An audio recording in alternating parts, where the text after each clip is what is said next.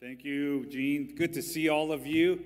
Man, driving up to church today, just coming south for me on the 57, I was so distracted by the beautiful mountains. I was looking in my rearview mirror, I think all the way here, and how white it was. And I don't think I've ever seen this much snow, but it was so nice. And we have a little break today, a little blue skies, which we are accustomed to. And so it is nice to worship together. It's so good to see all of you. As you are praying, also, I just want to ask you to remember to pray. Pastor John, and Bobby, they are in Japan, and we're kind of checking out a new ministry opportunity there, and and they're going to make sure that the sushi is okay for us when we go in the summer. So pray for them that it's okay for them. But they're there till like this week, and we're excited about that. And Japan's one of the countries that's a big burden on my heart, where every time I've gone, the ministries there are struggling to get the gospel, and the amount of people who believe in Christ is so low. But yet they're very receptive when we come from the States, and so we want to keep going and sharing the gospel. So we're excited about. We're looking to try to have 2 teams in Japan this summer, and so we're excited about that. All right. Today I wanted to talk to us from this story that we read. We read like almost 10 verses, and there's a lot of details, and it's not the most popular of stories. And yet within the story, as I was studying this, one of the lessons I learned from was the lesson of what happens to us when we gain some wealth, and the 2 responses of wealth. Now, I know everyone here is thinking, well, this doesn't, apply to me, because I'm not wealthy, and I'm still struggling to get by, and you should see so-and-so, they're wealthy. Or you should, my uncle needs to hear this, he's wealthy. And we might know someone who is wealthy, and we might not count ourselves to be the wealthy ones, yet in perspective, just by where we live, if you have more than 1 car in your family, and you have more than 1 room in your house, and you eat 3 good meals a day, we are wealthy. And there are all sorts of statistics that show us how much money we have in comparison to people in other parts of the world. And so this applies to all of us, just by our Orange County people, LA people, the way that we live. We have to be also very careful of this, and we learn about 2 responses of wealth. And the negative response that affects all of us is greed. Greed is a spiritual problem, right? And it's something that we all deal with. And then the positive way we ought to respond is generosity, and really is gratitude.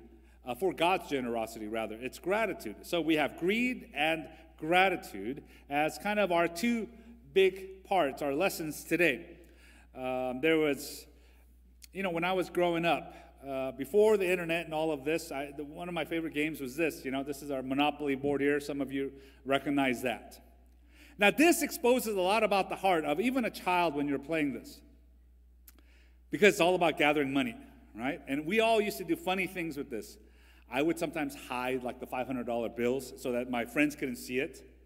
And so they thought I had less, but then I would spring the money on them. Also, go back to the board there. You see that the most coveted area was that royal blue and the emerald green. You did not want that poo-poo color like, Arctic and Mediterranean, or the washed out, Oriental. You didn't want Oriental, right? I mean, it was just, that part was no good. So even when you are buying property, maybe you're going, whoa, I'm not like that. Well, I was like this.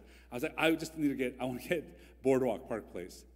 I want to get at least a green. I'll take yellow, red maybe, but man, when it comes down to orange and the others, I didn't want it.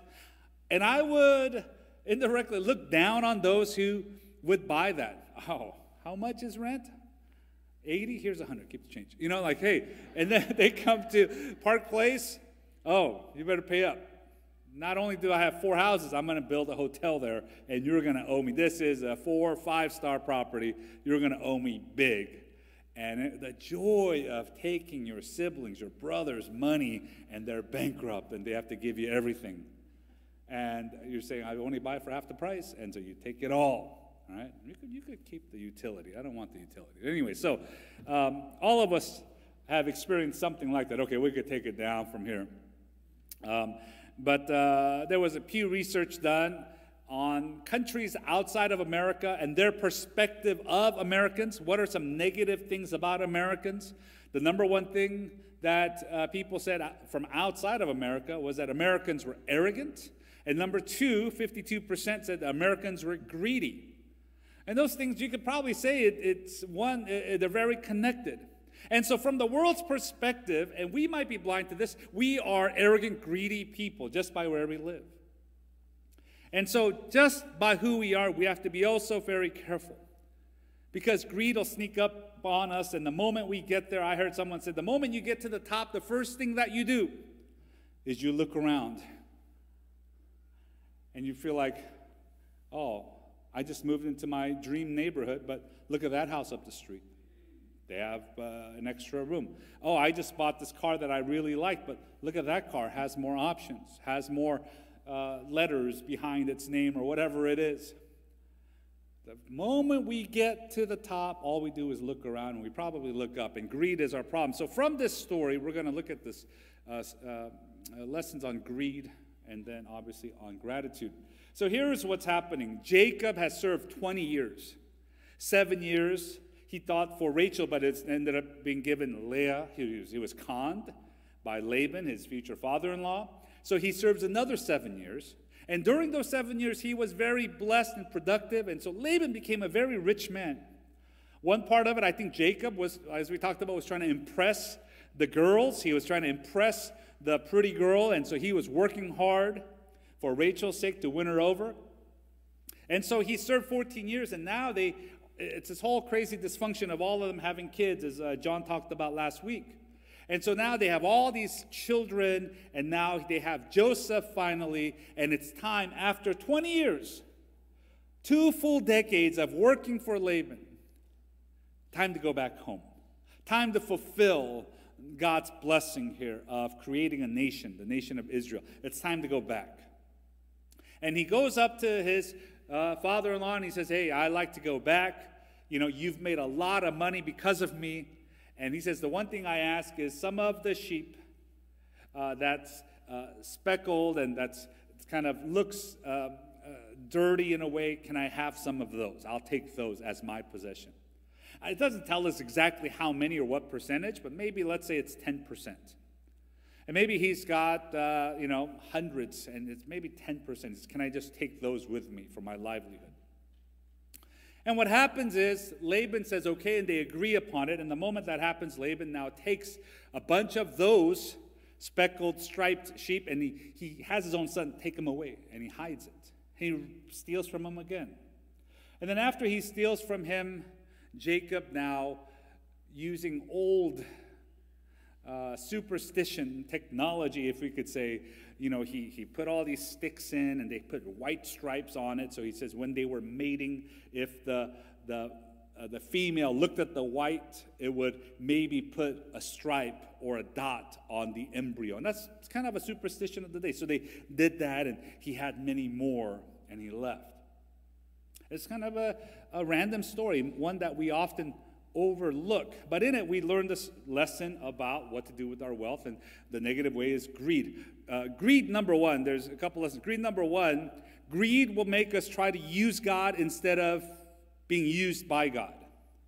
Greed, people who are greedy view God as now some sort of genie in the bottle. What can I get? What can you help me with? Instead of saying, God, what do you want me to do? You look at, unfortunately, throughout all of my years as a pastor, I've seen so many books, and the top sellers of so many books oftentimes is about how to basically manipulate God to get the best life you want now.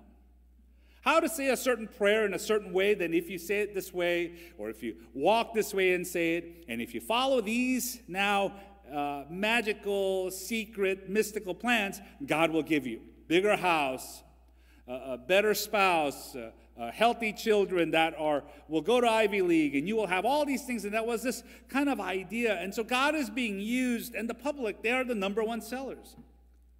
And this is what we see here. Greed tries to use God instead of being used by God.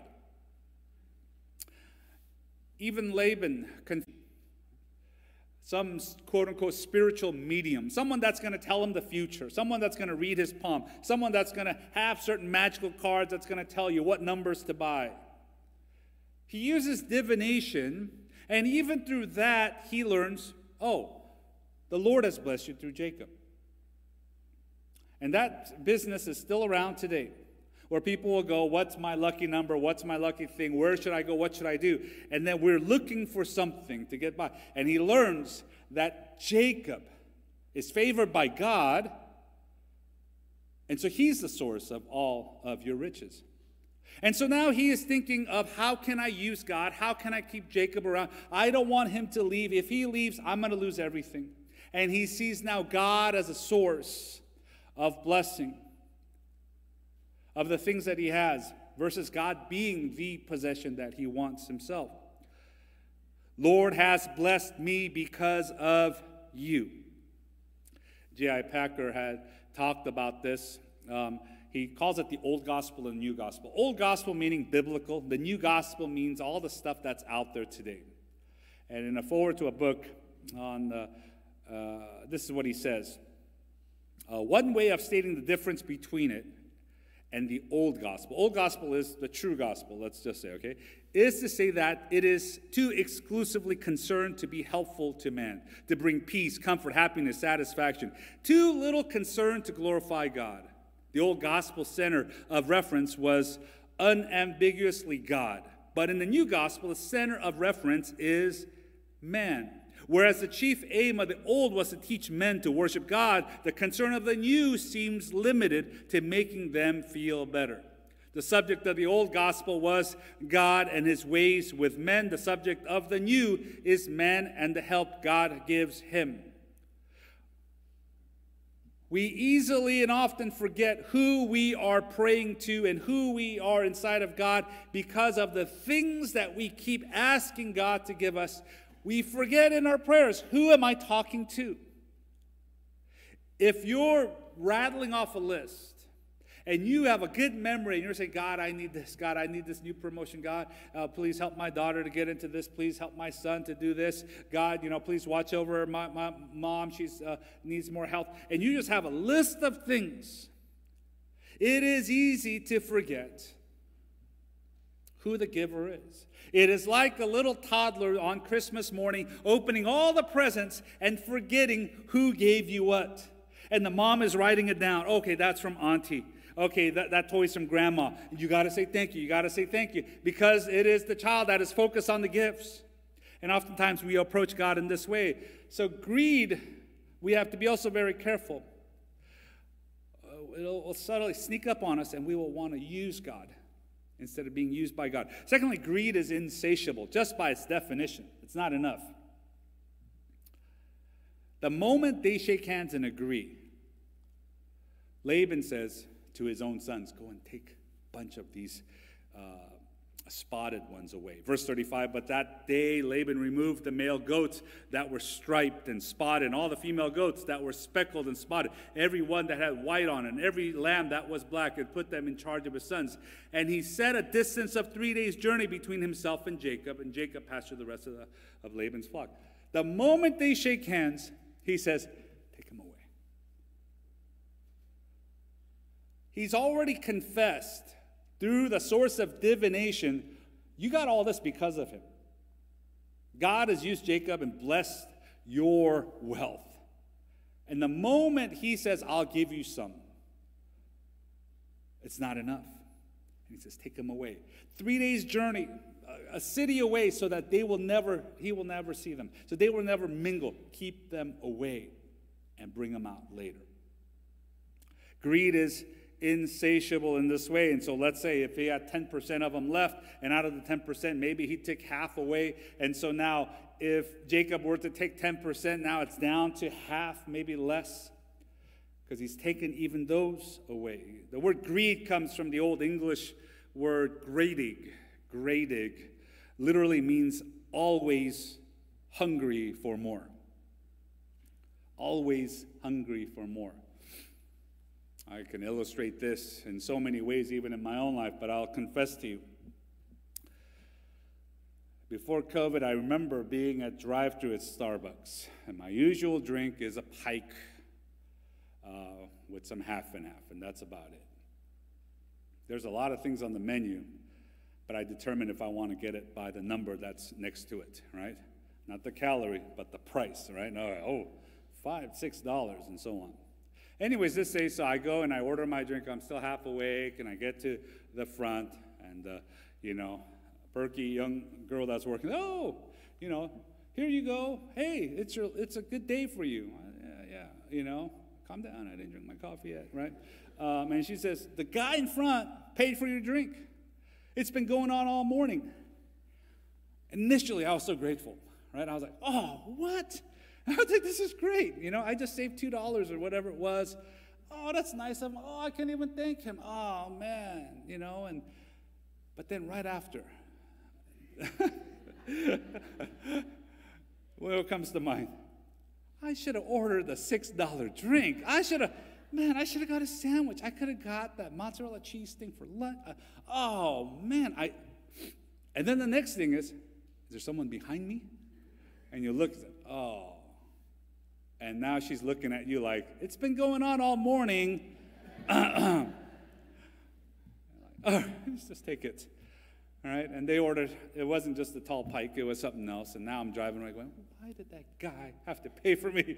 Like, why did he do that? I wish I just paid for myself. It's a net loss, and this is what greed does to us, What is this? Like a $6 coffee. I could have gotten the Frappuccino. Right? Boy, our hearts are so susceptible to greed. In 2 Peter 2:14, there's a little phrase talking about people who don't know God. They have eyes full of adultery, insatiable for sin. They entice unsteady souls. They have hearts trained in greed. Their hearts are trained in greed.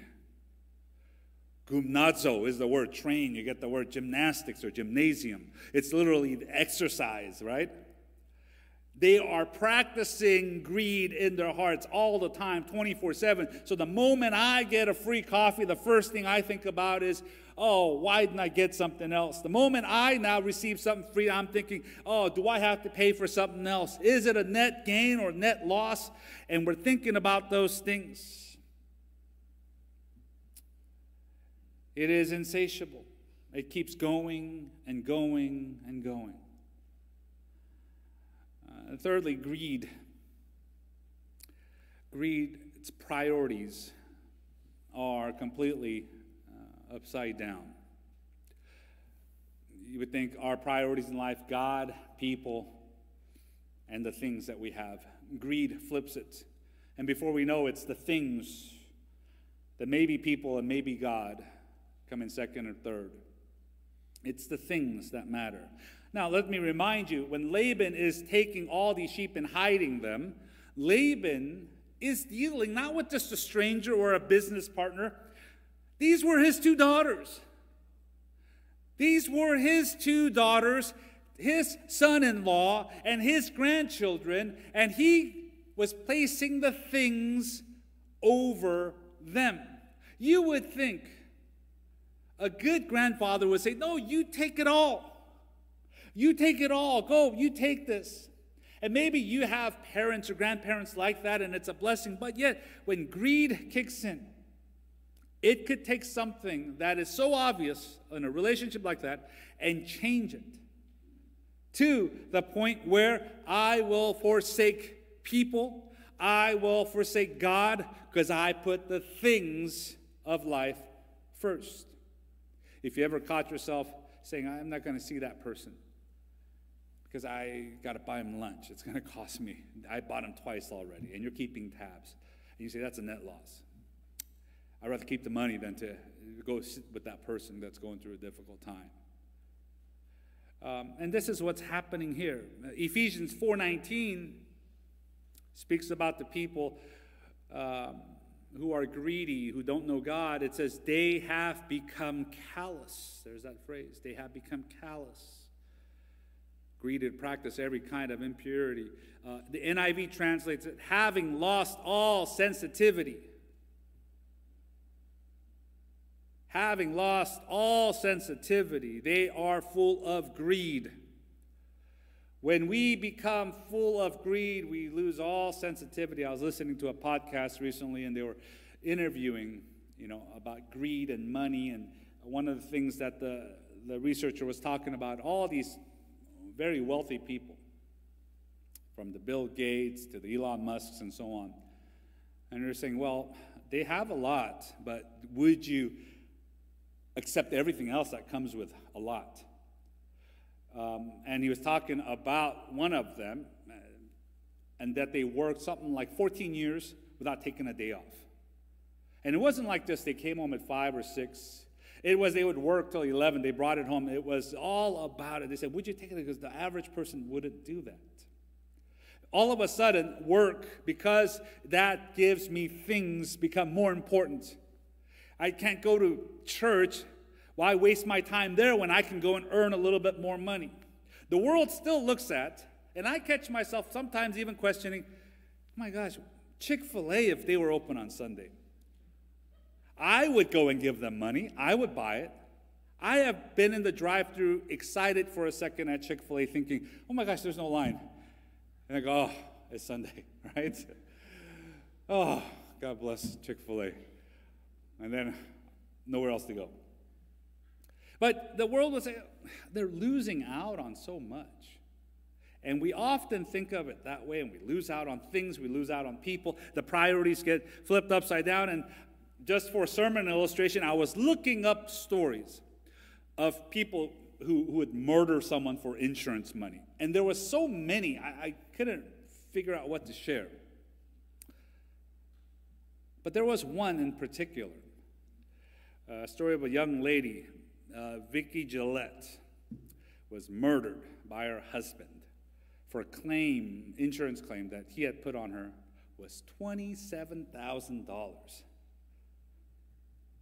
And then so they thought, he couldn't be that dumb. It's only $27,000.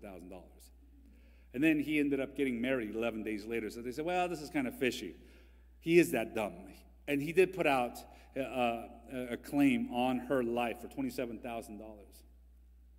You say, how dumb could someone be? But this is what greed does to someone, that I'd rather have $27,000 than my spouse, than my child, than my loved ones.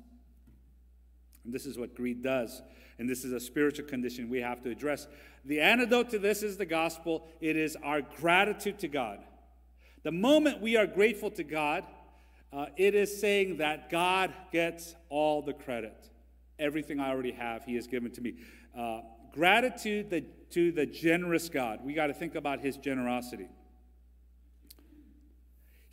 God, is described in this way in verse 30. For you have had little before I came. This is Jacob.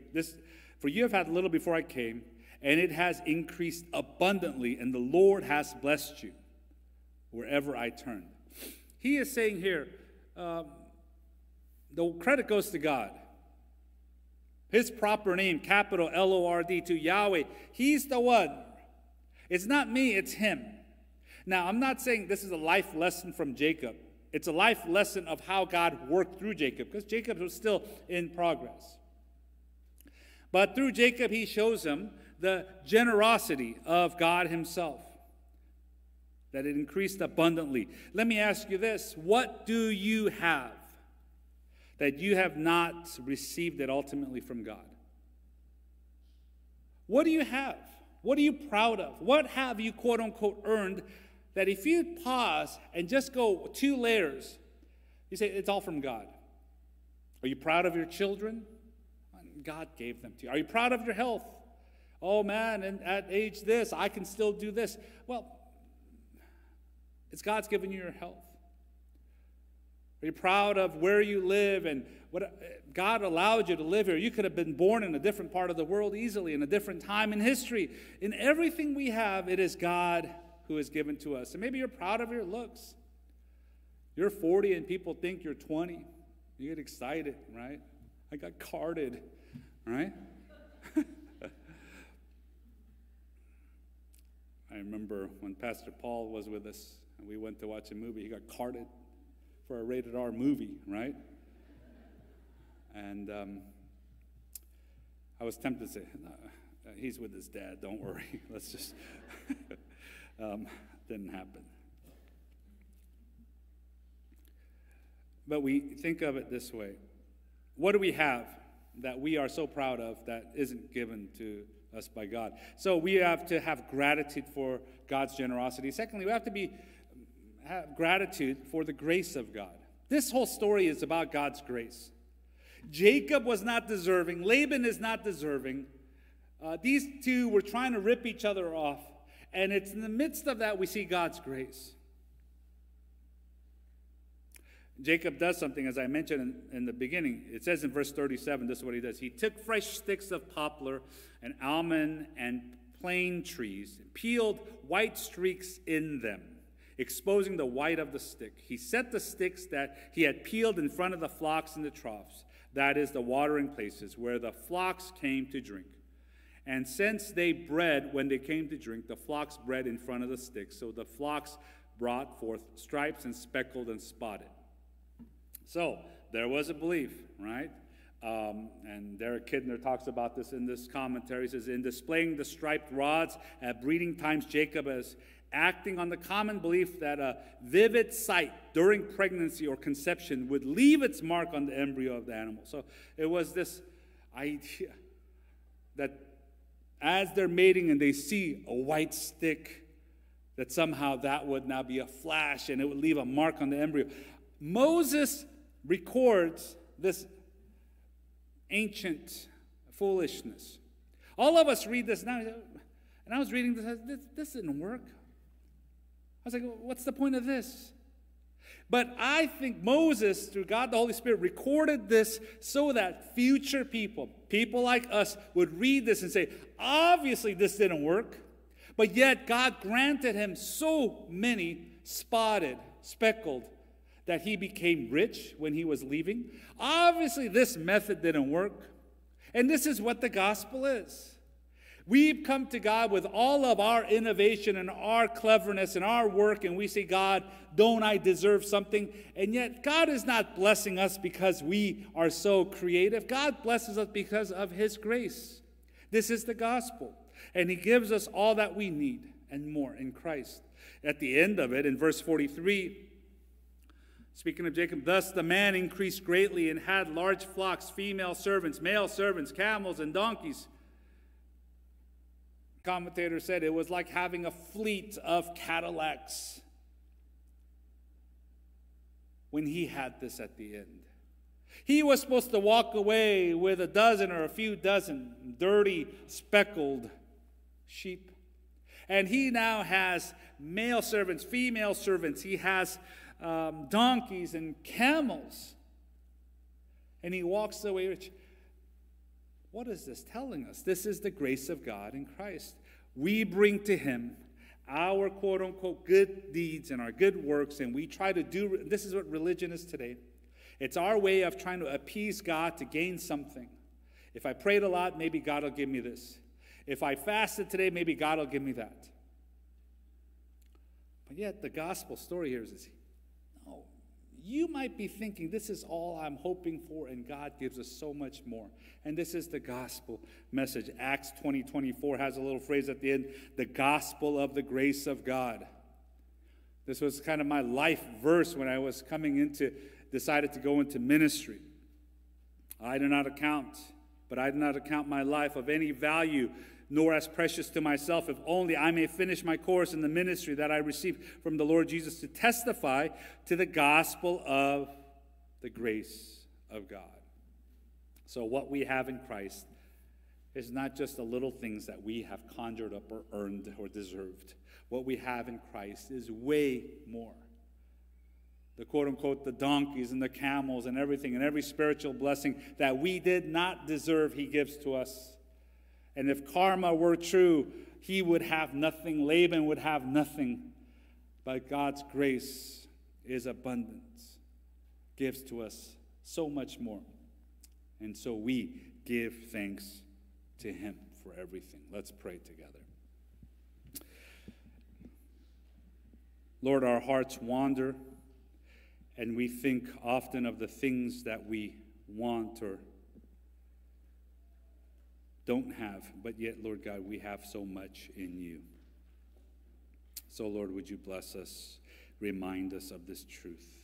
Would you help us to give thanks in all that we have, Lord God? We have it all in you, Jesus Christ. All that we have, much more than what we deserve. Lord, this is your grace, God. We thank you. We pray in Jesus' name. Amen.